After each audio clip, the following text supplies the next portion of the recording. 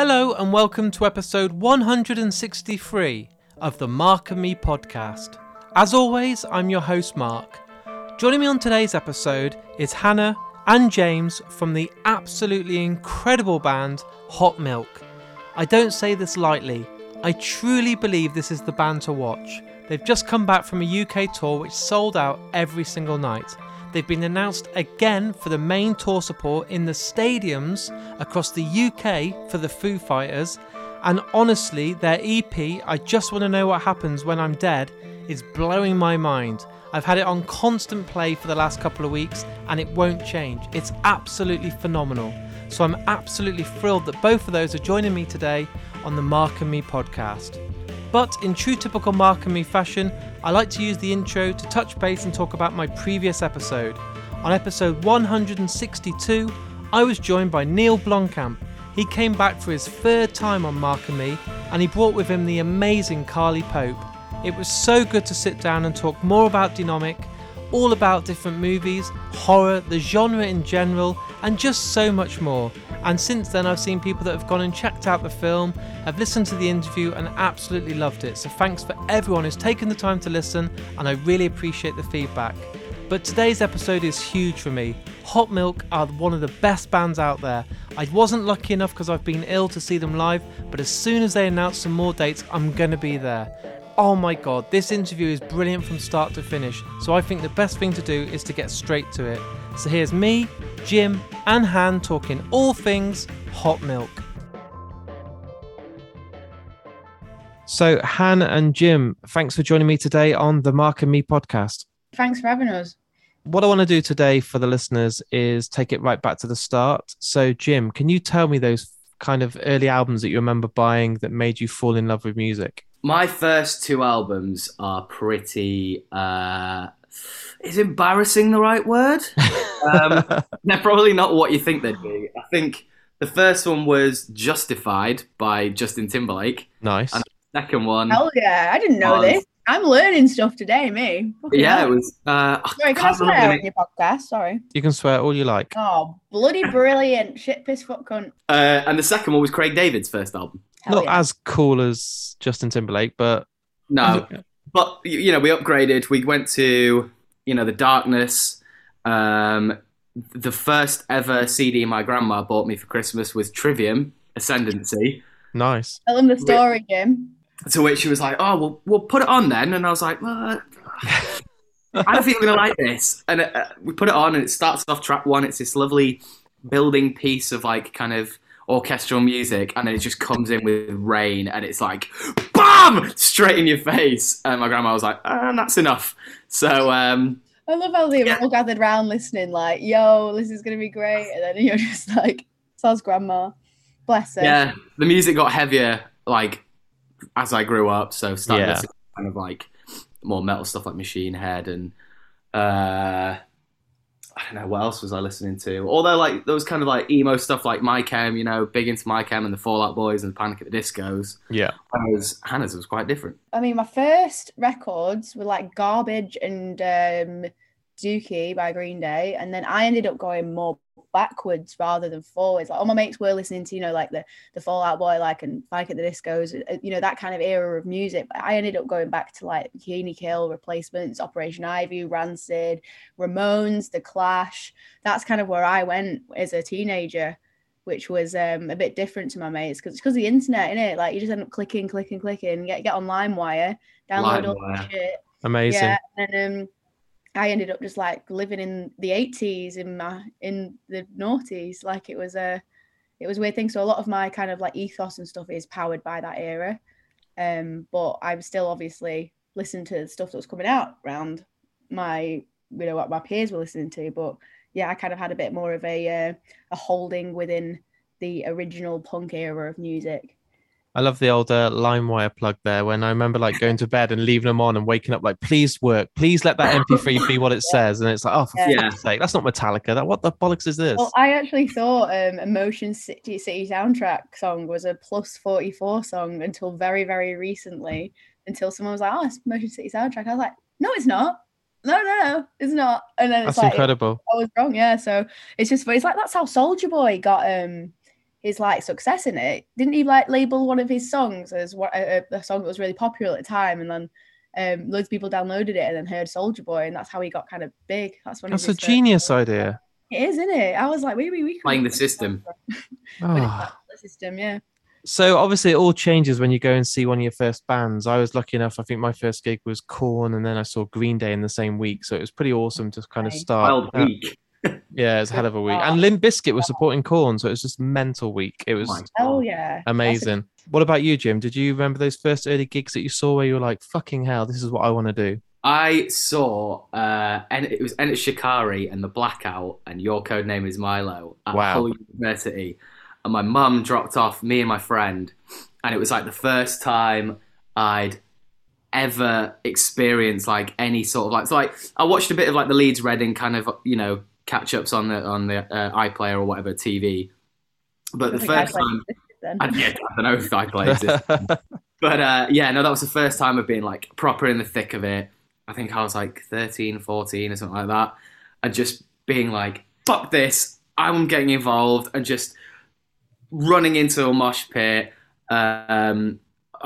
covering myself in bruises, just screaming every single word, and then leaving and just being like, I want to do this as a job because this is mental. Yeah. People get paid to do this. Well, do they get paid? Yeah, not very much. They do that. That's what they do for free. It's like, it's that feeling and that euphoria of like, it's our church. I think that's the thing. I think it's the thing that, you attach yourself to as a kid. And that's like, it's a feeling. It's the feeling. It's the addictive feeling of it. That's essentially what it is. It's one of those places where you can leave all your problems at the door. Literally just go in. Well, that's the point of gig. Like we always say in our gigs, like, you're coming here to have a good time. You're not coming here to dwell on anything that's happening in your life. Like it's an escapism, innit? Definitely. Like the cinema and going to gigs for me is the moment you can actually just switch off and forget where you are and be taken somewhere else. And if you can do that through music, then you're doing your job properly. You know what I mean? Yeah, that's the thing. It's an honor to be able to do that for people, because I think that's such an important aspect of having to live in the modern world. Like this is why obviously it's so important to have gigs back. I think really people understood the gap that it left for people's ability to cope, with the strains that modern life has kind of put upon us. So we need gigs to kind of let go. But yeah, like I think that's what became addictive when you first go to the minute. Like that's the first thing that you kind of latch onto. It's just that I remember just being shaking of adrenaline when I came out my first gig, man. It's just like insane. Who's yours then? Is it as cool as ours, or is it a bit? I mean, there's the real one, and then there's the one I tell people. The real one was Atomic Kitten when I was like 9. You know what I mean? But the one that I chose to go to off my own back, I went to Taking Back Sunday when I was like 13, and I remember I was too young to go because it was like 14 plus, and I got in somehow because I didn't look my age then. Like I probably looked about bloody 10 or something, because I was only really small when I was little as well. But I got taken by like the older emo kids around the corner, and I remember just thinking like it was so scary because everyone was bigger than me. But I was like, this is like, I don't know, it was magic. It was like Disneyland for me, really. That's incredible. I suppose at that point you both knew, even though you didn't know at that time you're going to become, in a band and successful. I suppose you just know that there's no other job out there. You couldn't go and work in a shop and know that's your life, or in a 9 to 5 in an office and just accept that that's all you're going to do for the rest of your life. Was it at that point you kind of both like, I just need to fucking do this? We tried. Like we played in bands since we were like, that age. I learned guitar from like, I was like 4, I think, when my auntie gave me her acoustic guitar, and I was just using to mess around on that, and then learned more and more, and then, went to school, met people who like the same music as me. Let's cover, Fall Out Boy, really badly. Let's go play some shit gigs to like 6 people and pretend you're a rock star. And then that kind of dream gets surpassed as you get older and go, oh God, I need to earn money. Yeah. And this just doesn't work. So you kind of feel yourself falling into that kind of... You get further and further away from the person that your childhood self wanted you to be. But I think for us, that never really died. And so for some reason, we just quit our jobs and decided to really do the service to our childhood selves and went, yo, we're going to do this and we're going to sacrifice everything to do it. because like we had the ethos of like, well, someone has to do it. Someone has to be that person who, you know, plays for England or, you know, drives a Formula One car or, you know, headlines Leeds Reading. Like, why couldn't we do it? You can do it. You can do what you want. There are no rules in this life. You can go and do, if you want something, you can go and get it. You've just got to make it happen. You've got to work hard. Yeah, there's a difference of wanting it and actually knowing that you really want it. I speak to so many people on podcasts that like, I want to be a big film director. I want to be in a band. I want to be a director or a producer. And there's a difference of just dreaming and wanting to do it and not, you know, getting fed up at work and thinking about it, or putting your absolute whole heart into it. And I don't just mean your whole heart, your body, your head, your finance. Yeah, your sacrifices will be made. Yeah, 100% sacrifice. It's absolutely, you know, like this. Some people have said to me, I don't know how you might, like, we know we quit our jobs to do this. You know, we put everything in it to kind of go, right, this is our thing now, and there's nothing else that's going to get in our way. And I think we manifest as well. Like, you know, I think at the age of like 14, I remember looking in the mirror going, you're going to play music. Like, I literally said it out loud.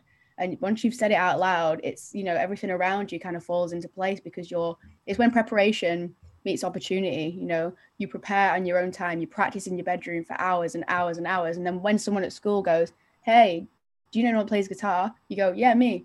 And then, you know what I mean? It goes and like barrels and it's like snowball effects. Before you know it, you're in a position where it's kind of meaningful now, and it's kind of becoming more like a real tangible thing. But that's the years and years of being in the right place at the right time, because you've prepared yourself to be there. Nice. And getting to the crunch point of like, I have to make this sacrifice. Does this mean enough to me to make that sacrifice? And having to go, yeah, it does, and just doing it. It's about how you view the world. I think when music's really got you in your heart at a young age, it's the same way that religion gets people. You know, it's like that is absolutely what you would die on a hill for. Yeah. And I think that's kind of where we were both at. You know, we can't do anything else. I mean, back then, you guys then moved in together, didn't you? And you met in a bar, you talked, you jammed, did the usual thing. I'm sure you did some battle of the bands and all the usual stuff that goes along with it at the very start. Mm-hmm. At what point was it that you thought, I'm going to just do this and make this everything? I know you both said you quit your jobs, but what stage was that? Because that must be every parent's nightmare. Like, mum, dad, you know you wanted university, and you know you wanted a job, and you know you wanted all this. Fuck that. I'm going to be in a band. Yeah, I mean, for us, we kind of like, so we were working in the music industry in Manchester as well. So we were kind of putting on gigs and having bands stay at our house. Yeah. So we were kind of like very involved in the local scene. And so we could kind of like, you know, we had a few little contacts. Our mate's band was like managed by someone and stuff. So we were like, okay, but we didn't want to make it so that anyone knew it was us. So we anonymously put our music on SoundCloud, right? Nice. And then from there, that link got sent around loads of people in the industry, because we sent it to 2 people, but then they sent it to 2 people. And then before you know, we had this weird like internal like industry buzz. And we ended up getting a manager who flew out from LA for like one night to meet us and was like, yo, let's do this. And that's when we were like, okay, if you're on board, we're on board, let's quit, let's go for it, kind of thing. So it was basically like right place, right music, right dickheads, right time, and a lot of luck. And also the internet, man. Like, once you've got, you know, it's like it's a new age way of being in a band, you know, like there's so many artists that are found from just being on the internet these days, you know. And so it was just a lot of things coming into, you know, kind of place at the right time with that. But it happened quite quickly, really. Yeah, it was a lot of like, you know, I wouldn't say like we planned to come back into music by playing it, you know, being an artist, but like it was the settling for, you know, I did like, I came from production side, so I was doing lighting for bands. Hannah was, you know, putting on gigs, and that was always the B, you know, the runner-up prize. And we were like, okay, if this is the best way we can stay in the music industry, so be it. And then, you know, we met each other and kind of thought, we could probably do this, eh? Like, wrote some songs. Yeah, we just kind of started writing like organically though, like in literally our living room at the time on an acoustic guitar. And I think we just did it as like a hobby and just something to kind of do, because I think I get bored really easily. So as much as I love like the local scene and putting on gigs and stuff, it was getting monotonous. You know, I think we needed something to kind of get out of the, it becomes a job. So we were kind of like, okay, let's go and write some songs. Let's see what happens. Oh, let's put them online. Let's see what happens with that. And then from that, we kind of were like, fuck, like we might have manifested something here that's kind of like big. You know what I mean? Did you feel pressure with that though? Like, I'm not saying the word's easy because you've worked hard, but it seems that you're in the right place, the right time was there. And, it is a bit of luck, isn't it? That you put it out and that got this right person and that person. Some people will just work for the rest of their lives trying to be in a band and never make it. But did you feel that pressure when you're starting to see all these downloads and plays and someone's coming from America to speak to you and you must be like, fuck, this is really happening? I think we still feel the pressure. Yeah. It's like, pressure for sure. We didn't come from like the grassroots or the old school way of being like, you start off playing in pubs. Like we'd done that. We did that through other bands. Not this band, yeah. So we kind of, we took it from like, it was like grassroots here, go from there, plateau for a bit and then go up. It was kind of like getting your ducks in a row. And I feel like that for us was like a necessary thing to do. Like we had to do it about it this way because we had so much to lose in our careers and, in that kind of respect. So the pressure was 100% on because there was a lot of people looking at us going, including, parents, family, friends being like, you're mental. What are you doing? You have a job, you literally are fine. Like, we're in our early 20s and like you're sorted. Like you've got a job, it's steady. Like, you're working in music like you always wanted. Like, why are you risking it now all to go and be in a band? Like, and I think it's because ultimately that life had got away from us and we ended up, we aimed for, what we wanted really and landed somewhere close to it, but it wasn't enough because I think when it's always in your heart of what you actually want to do, you're always going to end up coming back to it. And that was what it was for us. And I think like it happened quite quickly and there was a lot of pressure, but I think we'd been very clever about the way that we built it. And I think we were very clever about the way that we put it out there. And we did it anonymously because ultimately we wanted it to be based on the music and not anything else. I admire your bravery on that because when people are saying to you all the time, you're mental, this is insane, what the hell are you doing? I suppose some people would just, buckle at that. But I like the fact you probably use that as a ammo. Like, do you know what? I'm going to fucking do this. I am actually going to do this and prove all you people wrong. I think as well, I'm quite like philosophical and I just always think that like if people think that you're doing something mental then you're probably doing something new and fresh and quite revolutionary. So I feel like if someone is saying no, then that's just going to tell me like, yes, I need to do that. Because I think I was always a naughty teenager, you know what I mean? So for me, like that's like ammo. That's like oil. That's like gasoline in my fucking engine, you know what I mean? So I'm just stubborn and like proving people wrong. They're like, you can't do that, I'll do it. And what's more fucking rock and roll than sticking it to the man? I was just like, I was ready to put my finger up at somebody. I was angry. I had a lot of like, there's like some of the people in the music industry really fucking buttered me up the wrong way. And I was just like, fuck these people, man. Let's go and do something that shows that we can fucking do what we want and give them a fuck you. And I think that's what it was. I think and it still propels me to this day. It's just the ability to go like, all right, mate, you're a fucking dickhead. Now let's go and watch me fucking play main stage at Redden and Lead because you're a cock. You know what I mean? And that's like, it's that kind of like ethos for me that just kind of like, I do it with kindness and with a smile, but always I know in the back of my head, like you were a dick to me, mate. So let's have it. Gives you fire. Yeah, it gives me fire a little bit for sure. I think like when you've been treated as inferior by somebody or certain people in an industry that can, is really kind of toxic. I think in order to break free from that, you've got to do something that's quite, like, I don't know, quite big and aggressive. So it's quite aggressive, yeah.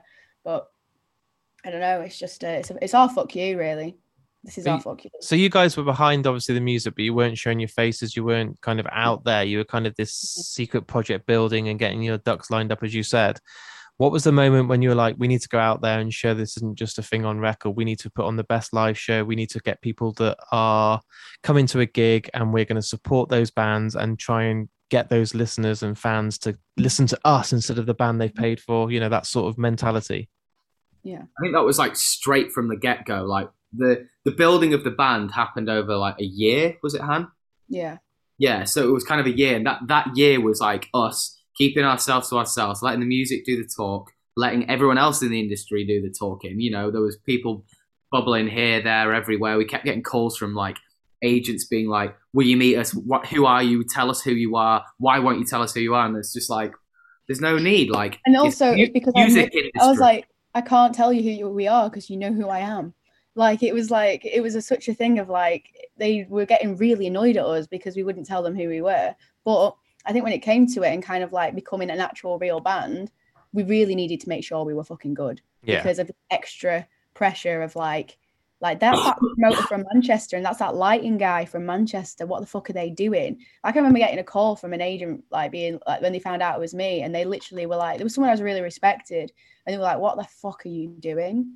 Like, what do you think you're playing at? Like, this isn't like a thing that happens." Like, so I think for us, we really, really needed to make sure that our live show was good. And also, I think we really needed to show that we can really connect with fans and people. And I think that's one of our strongest things, is that ultimately connection is what I thrive off and what I need in my life. And to be able to do this is why this, like, being in a band is perfect for me, because I get to literally meet so many awesome people and have that connection. And I think they, in the industry side, they'd never seen that side of me and Jim before. And I think they really were shocked by it, I think. And I think in terms of like letting our hair down, like, I don't think there ever will be a time where you can sit back and kind of relax. Like, you get you get kind of consistently, you know, comfortable in your area. That's when you start to plateau. Like, you should always strive for more. You should always, you know, want to not maybe be the best in the world, but be the best you can be, and like do you don't do yourself a disservice, and, you know, constantly. It's so freeing because we're on our own path now. Like, it's so free, and we can be like whoever we want to be now. It's great. Like, we can write and explore and go into, you know, things we never thought we would be able to do, because we're already doing something that was, you know, the odds were against us. So let's just take that a bit further. You know, let's just see where we can go with it and see what boundaries we can push, because ultimately that's what it's about for me, like doing something a bit naughty and just being like, what can we do here that's not been done before? What I think is really important as well, and a lot of bands don't see it as much, is how transparent it is from a fan watching on stage. If you're like just doing a half-hearted, this will do, let's get through the set, let's do it, and get to that point where you're just plowing through the sets. I went to see System of a Down, and at the drive-in, I was like, this is going to be incredible. You could tell they were just on the cash grab tour. They couldn't be asked anymore. They didn't have that oomph and drive and passion. But then you go and see bands like Black Peaks and Thrice and Biffy Clyro, and they're like doing it because they're still hungry. They still have ideas. And that's what I love about you guys. You're there still knowing you've got a mountain to climb, and you're nowhere near where you want to be. You just want to keep fucking going. I think the day that you realise that you're just in it for the money is, like anything, it's probably the day you should stop. Yeah, like, you don't enjoy it anymore. You've lost the love. You've lost the passion.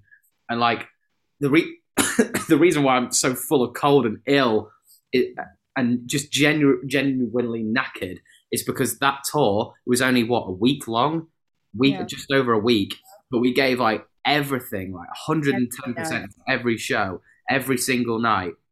And that's the way it should be. Like, someone has spent their, you know, cold hard earned cash to come, you know, chosen. They like your music. They are coming to watch you, and you have to give your everything.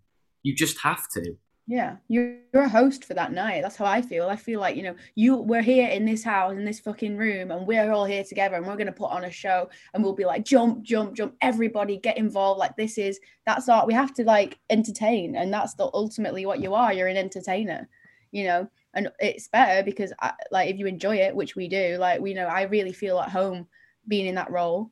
Yeah. And I think I enjoy it to the point where I think it's very, very easy to see. You know, I think we're very open performers as well. So I think you can see every single emotion in everything we do and sing. And I think I don't think I couldn't not give 100%, because I'm here for them. I'm here for them as much as I'm here for me. You know what I mean?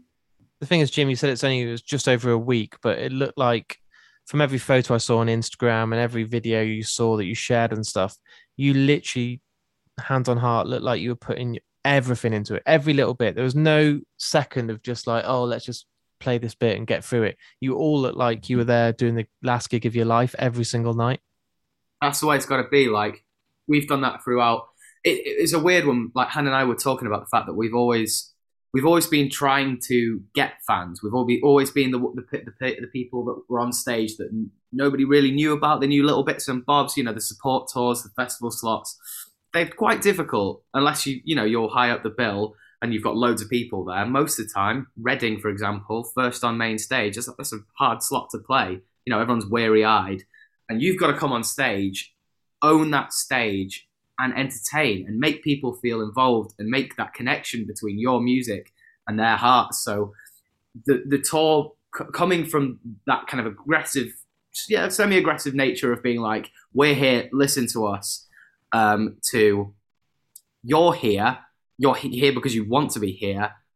We don't have to win you over because you're already with us. You know, it's a big old family. And it was such a nice change of pace to be like, Hannah was like, you don't have to, because I got nervous before the first show. I was like more nervous before Leeds, Reading, before Foo Fighters. That first show of our headliner, I was nervous. And she was like, we've done the hard work. They're all here for us. You can do anything and they'll love it.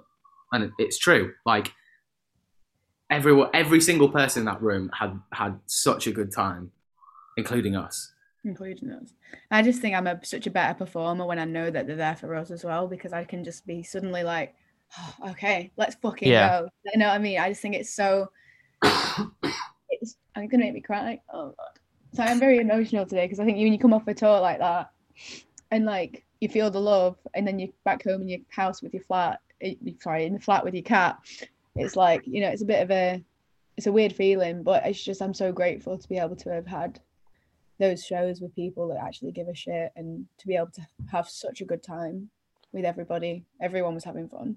That was such a nice You literally was just about to take the next question out of my head, because I was thinking, what's it like now? You want to come down because it's only a couple of days ago you stopped touring. How do you kind of even adapt to just, I'll have a cup of tea and put the telly on and just sit in my nightie for 10 minutes and just try and... Yeah, literally that's what's happening. I don't know. I think knowing that was the start, and that there's still more to come, I think is that's like, okay, that was just the tip of the iceberg. And I think you've got to have the positivity of like, okay, the world's back on track now. We can start planning the future. And I think you've got to kind of go, cool, that happened. What's next? I think if you kind of dwell on it too much, you'll kind of get all caught up in the down parts of it. But I think you've got to keep looking forward and take the good bits of it. Yeah, and it was success, great, awesome. But I think for me specifically, I am very up and down with my moods anyway. Like I will, you know, wallow a lot. So I think that's going to be specifically hard for me coming off something like that, because I felt myself for the first time in a long time. And it's now basically chasing the high, isn't it? It's wanting to keep the high. It's like calm down. So we'll see what happens. We'll get high again soon. Yeah, the frustration of being like a new band, and not having, you know, your album cycles where you're like, you know what you're doing for the next 2 years, whereas we're kind of like, we're going to do another EP. We're still quite on the fly with it, aren't we? We're still super in control of everything we do. So I think it's on me and James to kind of decide like what we want to do next. So we're constantly looking for that next thing to do, which is, you know, quite difficult because you know, people are still semi, you know, conscious about going out and doing things. It's kind of not, you know, the world's not fully reopened. It's not back to normal, but whatever normal is. You know, we can't travel internationally. Like a lot of bands obviously will finish the UK and go to America or whatever. Like we've not had that privilege yet because the world's been, you know, stuck for a while. So, I mean, you know, I think all we've got to do now is just throw ourselves back into writing the next one and come off the back of that and think, okay, what worked well at live? I think we're going to write a lot more for live now, because I think there's moments that I think we can make that live show better. Like, so I think you write, you know, songs that can kind of complement that. Yeah.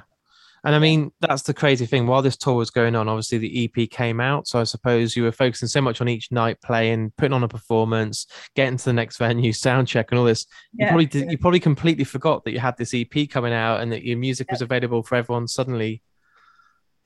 Yeah, it was weird that actually, Jim. I mean, I completely forgot to post a bunch of stuff on socials that I was supposed to post about it. I was like, hang on, it's out today. Fuck. Like, you know, you're in sound check and you're running around because your bloody battery packs, you're in batteries and you're like, oh shit, the EP's out, fuck. And then I think what shocked me, that reminded me that it was out, was that people knew the words to the songs that weren't the singles on the first day. And we were like, hey, what's happening here? I think who's been on LimeWire? Who's got our songs already? Who's been on LimeWire? What's happening? I think for me, it's one of those where we've been trying to it's been in our hands now for too long, like a year, 2 years. and we were just so ready for it to come out. Like it was a weird build up because we were so focused on Leeds Reading and the tour and stuff like that. It kind of almost like There you go. surpassed it. Yeah, it was kind of like out it goes. It's been sat on your computer, like you've been working on it, producing it for the last bloody 6 months. So I think the songs we've listened to them thousands and thousands of times. So I think it was kind of nice just for it to be gone at this point. He kind of like, producing it yourself in a bedroom and recording it yourself, it's never finished, is it? So I think it wasn't good that it needed to leave. It needed to be gone and to be someone else's rather than ours. I guess it was kind of nice to have another body of music because, like, our first EP, like Are You Feeling Alive, came out so long ago, and between that there's just been kind of singles. So you put that out and then it's like that'll sit for a week and then it'll be like, okay, now the next thing, and then it'll be another single. So it's like now we've got a kind of thicker body of music that's out now that people can really get into and rediscover or discover who we are right now, what Hot Milk is right now. It's quite exciting. Like we're still waiting to see, like, what the fans' favorite songs are, because obviously it came out on that tour. Yeah, a lot of fans didn't know all the words to all the songs, so I'm excited now to see, like, after they've pulled it over for a bit, which is the one that like stands out to them, because for me, I have a different new favorite every day from that record, which is a good thing. But then there's also ones I wish we put on it. You know what I mean? But you can only do so much with an EP, because that's the thing. Like for us, it's another EP after this again, because I think when we write an album, it needs to be more like a journey kind of thing. A bit more focused as well, like that EP. We're experimenting still. Yeah, exactly. And because of the pandemic and that, like, some of that EP was written a bit longer ago, and then some of it was written near the end of it. And this EP is probably going to be a little bit more broken up because, again, we still can't go and do what we want to do. Whereas, like, by the time the first album comes around, I want to be able to sit down for like a month, 2 months, and be like, okay, let's plan this out properly, like, and make it feel like a cohesive piece of art. Yeah. Oh, it's exciting. And pressure must be horrible. I think I saw a post only from you today, Han. You're like, EP's done, blah, blah, blah, blah. And you're like, oh, now I've got to do a fucking another one. And it's like... It's like... I've done that. It was really emotional. It took a lot, it drained a lot of your emotional brain cells. And now another one. And I think it's an extra pressure on Jim as well, because obviously when we self-produce it, it is hard work. It's long nights in the studio. It's me driving back in the rain to my house at 4 a.m. and getting up again at 8 a.m. to go back. And as well, when it's just us two in the studio doing all of it, you've got no like person telling you it's good. That for me is that's the hardest part for me, like not having that backboard of like someone who's just a little bit outside of the circle, like having a producer you're working with as a band is, has so many pros and cons, but one of those massive pros is that you can be like, I think this is sick, and they can go, that's dog shit. Yeah. Whereas like it's down to me to make that final call. Well, it's down to both of us to make that final call. And also, we don't always agree sometimes. Like, no, which makes things even harder. Even harder, yeah. But I think that's why for this next one, at least for one or two of the songs, just to start off the process, we really want to go out to LA and write with a guy that we know out there, just to have some kind of fresh injection. Because obviously, when you've been stuck in a bedroom in bloody Salford for the last year, it's not exactly the most inspiring place to start, another record. I think we need to go out somewhere else and just kind of get rejuvenated and try and experience the world again. Yeah, just travel for me is like just makes me feel alive. So I think that's where we need to go. I think we need to go and just go and be somewhere else for a little bit. That would be nice. So you guys were just talking about obviously the next EP, but then after that the album, and then thinking about getting involved with maybe a producer or somebody else that can then be part of it. It's not just isolated down to, as well as you've done, Jim, it's kind of the pressure of producing. Like you said, you don't know if anyone's there to pat you on the back and say, this is fucking awesome, dude, or this is shite. How does it feel about kind of changing that dynamic and then having that extra person on board? Because it takes a lot of pressure away, but at the same time, I don't know, it becomes someone else's as well, doesn't it? I don't know, because like as an artist, for me, I'm like really enjoy collaborating with new people because I feel like that's when you really start to understand what your art is and how it can expand into different, avenues. And we've always said from the start, like our music is not like one. It's never going to be in a box. It's never going to be like a simple like this is straight up this, that, and the other. We flirt with like so many different genres, and I feel like by collaborating with different artists and producers and stuff like that, you really kind of explode what your art is. You know what I mean? It No, that's progresses fair. rather than stay stagnant. So sometimes it can be a bit frustrating when someone is like, "Oh, I think you should do this," and I'm like, or Hannah's like, "Oh, I don't really know." Like, Yeah. and that's all part of the challenge and the fun of collaborations. Like, you never know what you're going to come out with. And don't get me wrong, we have tried to collaborate in the past with some people and they've not been fruitful at all. It's just been like, this is the thing, there's no pressure to put it out. If you feel like it's not you and you feel like it's not representative of what Hot Milk is, then we just doesn't come out. Yeah. And always James will have the final write-off on it because we'll always come back into the studio and play with it. Yeah. I don't really like the idea of you guys recording in some big huge studio executive coming down and saying it needs to be more radio friendly, make this more catchy, make this chorus a bit more poppy. That could never happen. Never. No. That never I don't happened. feel like there's any kind of executive that would ever be able to tell us what to do. No. It just We're lucky in the sense of our team, the team we surrounded ourselves in, have like got full belief in what we do and what we. Yeah. I think that's the big thing. We really wanted to retain control of absolutely everything, and we have done. So I feel like we're all good on that front. We'll take their advice, like. Yeah, they're just extensions of us, and like we love to hear what their opinions are. But at the end of the day, they're never going to be like, "No, you can't do this." Yeah, that's Which is good. great. I can imagine, like, in Wayne's World when they go to the big studio and they're sitting there. I don't want you guys to be like that. Hot milk. Yeah.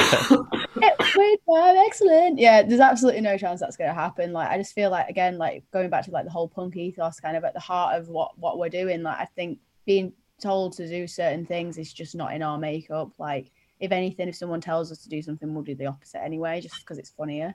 Yeah. But like, no chance. We'll do what we want. Like I always say, I'm Hannah fucking me, mate, and I'll do what I want. I'll do what I want every time. That's good. And what was it like, guys? Because I was there in Wolverhampton over 20 years ago when Foo Fighters brought out their first album and then Colour the Shape, and I got to see stuff like Everlong with 200 people. This band's now selling out stadiums in record time, all the time. They're fucking the biggest band in the world probably right now. It's insane. What was it like when you got asked to play these stadium gigs? Because you talked about opening the stage at Reading and Leeds. That's one thing, doing this tour, the EP, but fucking Dave Grohl saying, "Do you guys want to come and play?" That's pretty unbelievable.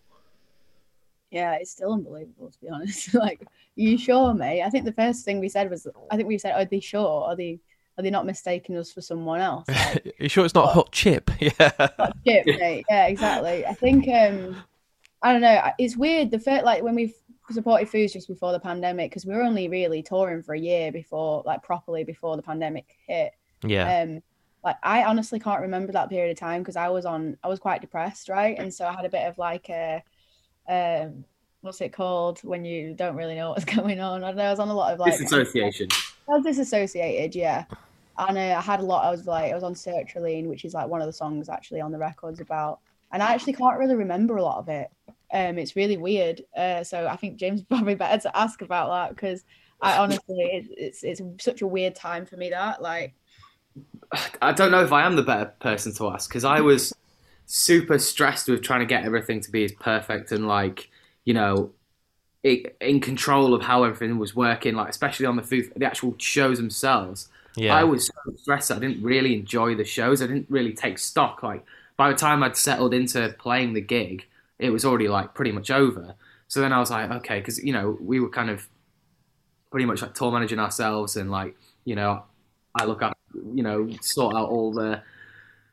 I suppose we MD ourselves as well live, and it was just one of those things where I'd taken on way too much, and it was too big of a gig, and I was just like, oh my god, I can't get into the. Yeah.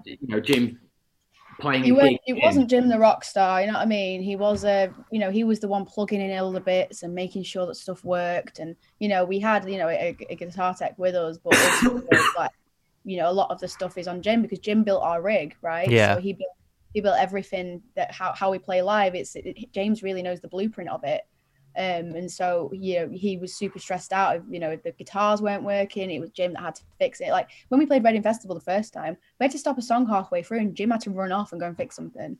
Like that's the thing. Like, we're still we're so super self-sufficient to a fault almost, because ultimately it begins and ends with us because we are so self-serving. Like we don't have someone to turn to go, hey, you need to fix this, because we're the only ones that know how to fix it. So those shows. Those shows are just like any other gig, really. When it gets to the day, you forget that you're playing with the Foo Fighters because your fucking guitars aren't working. Yeah. You know what I mean? It's just like any other show at that point. But when you get back and you realize, hang on a second, we did that. Like, obviously, that's a feeling that you can't really replace. But on the actual day of the shows, when something's not working and it's on you to fix, it's just like any other show. But like what the pandemic kind of taught me was that I'm not going to get these chances ever again. Like I need to enjoy what I'm doing, and like I do enjoy it, but it's stressful. But I was like, you need to let go a little bit and just live in the moment more. And I think we've been offered these Foo Fighters again, which is incredible. Like that they're still supporting what we're doing. So like I really want to enjoy these shows. Yeah. We're playing Birmingham and London. Like I'm just gonna settle down, focus myself before I go on stage, not take on too much, and just really live in the moment and absorb that feeling, because it might never ever happen again. I think now, because we're a bigger band, we can have extra hands to help us, because it was too big a gig for a band like us at that point. It was a great opportunity and you can't say no to it, but then obviously you wonder, how the fuck did we pull that off and not completely fuck it up, considering we were tour managing ourselves, and we were just so like we were out of our depths in some ways, but not in others. You know what I mean? We're still a baby band. Like the set we were playing, like looking back, we'd completely shit compared to the one we played. Yeah. I think this time, obviously, we're getting the honour to support them again. I think because they know how hard, because we made kind of a bit of a relationship there the first time. I think they know how hard the pandemic was for us. So I think that's why, and they enjoy having us around on tour. And I think that's why we're going out again. It's just because, they're such nice guys and big supporters of new music. And that's just a fucking good spot to be in, man. Like, you can't hope for any more from one of the biggest fucking rock stars in the world. Like, what a guy for continuing to support a shit band from Manchester. You know what I mean? So I'm insanely grateful for any opportunities that them guys them do. And also this time, I think it'll mean a lot more in terms of just like for us, and I'll actually be able to remember it because I'm not absolutely off me rocker anymore. It's incredible, and to know that you're going to do this and enjoy it. Hopefully, I really hope, Jim, you enjoy it and go out there and have fun, because you've got someone just to help with some of the stuff with the production and everything else that's going on. Obviously, Han, you're going to be in a better mental state and be more, experienced. And this tour, I'm sure, off the back of it, you're like, bring on the fucking world. You know what I mean? You must be ready. Yeah, I feel like we're ready. I feel like we're ready to.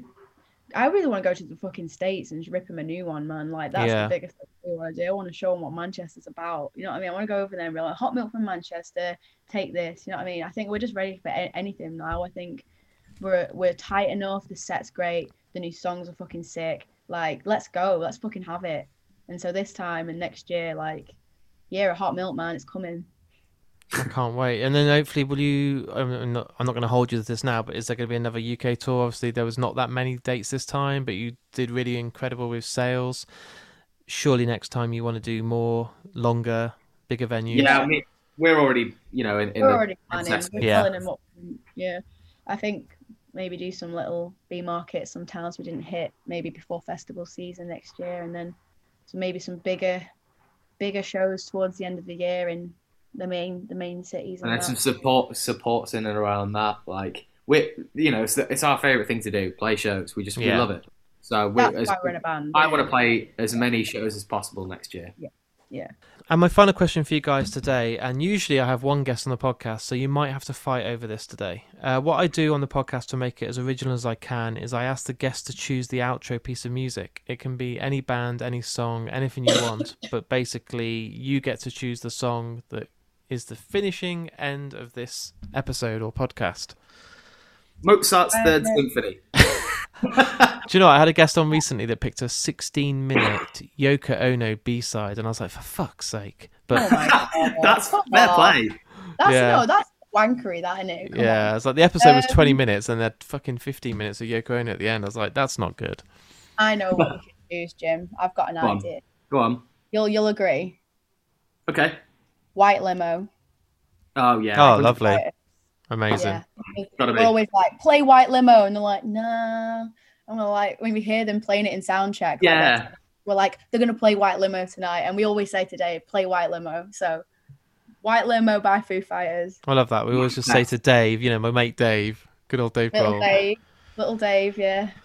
I want to thank you both for coming on the podcast. It's genuinely an absolute pleasure to have you on. I can't wait to see what happens next year. Already, just seeing the tour you've come off is like, these guys are fucking going higher and higher and higher. And I truly mean it. If I have bands on I don't like and they're dickheads, I'll tell them. And I really fucking love you guys. And I can't wait to see what happens with you guys. You've not just Foo Fighters, the next EP, the album. It's just, I think this is just the start. And I mean that with full respect. Oh, cheers, man. Thank you. Yeah, really appreciate it. We love talking to people and love, Yeah, that's the thing. We love Me? chatting to people, and like, yeah, this is a joy to be able to meet so many different people throughout this whole thing. Like, what an amazing opportunity just to live through this band. So there it is. Me, Jim and Han talking all things Hot Milk. And I'll tell you what, this band, and I said it at the start, are going to be absolutely huge. Their live show is like nothing else. They give absolutely everything from the moment they walk on stage until they leave. Their performances are just iconic already, and I can't wait to see them getting even better, even bigger, and people finding out more about their music, because once you listen, I'm telling you now, you will fall in love. I really do think this band are going to go on and be absolutely huge. The sort of stadium-filling bands. That's how much I believe in this band. They are so good, and already we're seeing them announced for some big festivals next year, and they're going to go higher and higher. They opened the stage this year at Reading and Leeds, and that is a huge statement, and they did it in style. You need to now go and just check it out on Spotify. The EP, as I said at the start, is called I Just Want to Know What Happens When I'm Dead. It will blow your mind, and it is fucking awesome, so please go and do that. If you've enjoyed today's episode, all I ask is that you share it. It's really easy to do on Facebook, Twitter and Instagram. If you go on Mark and Me, all the links are on there, markandme.com. It's as simple as that.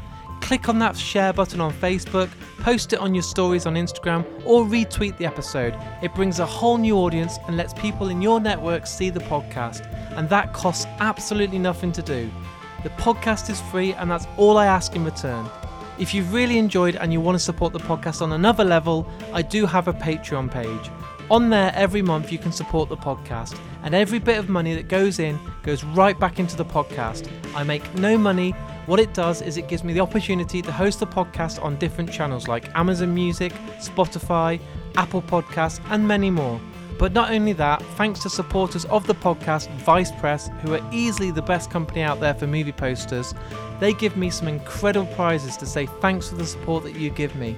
Not only that, Last Exit to Nowhere, who you know by now are the best movie t-shirt company in the business, they give me some incredible prizes. But not only that, I'm getting new companies all the time, I'm getting random Blu-rays, I'm getting random merch, and as much as I can to say thanks. You can go on there and literally support me as little as £1 a month. And at the moment, you're guaranteed 2 episodes every single week for that. I am going to be offering some new benefits in the near future, so go on there. It makes a massive difference and really, really helps the podcast. So please, if you've loved today's episode, go on there and show me your support. I'll be back in only a few days' time with another brand new episode. It's a huge one. This week is going to be huge. We have Hot Milk today, a huge episode in the middle of the week, and I'm going to end it next weekend with an even bigger guest. It's an insane week for Mark and Me. But as always, it's not slowing down anytime soon. Honestly, the interviews that are happening in the background are getting bigger and better, and I can't wait to share them. But I'm not going to ruin it. I'm going to let you all keep on guessing through the social media channels at the hints I give out. But until the next episode, look after yourself, listen to Hot Milk, stay cool, and I'll see you all soon.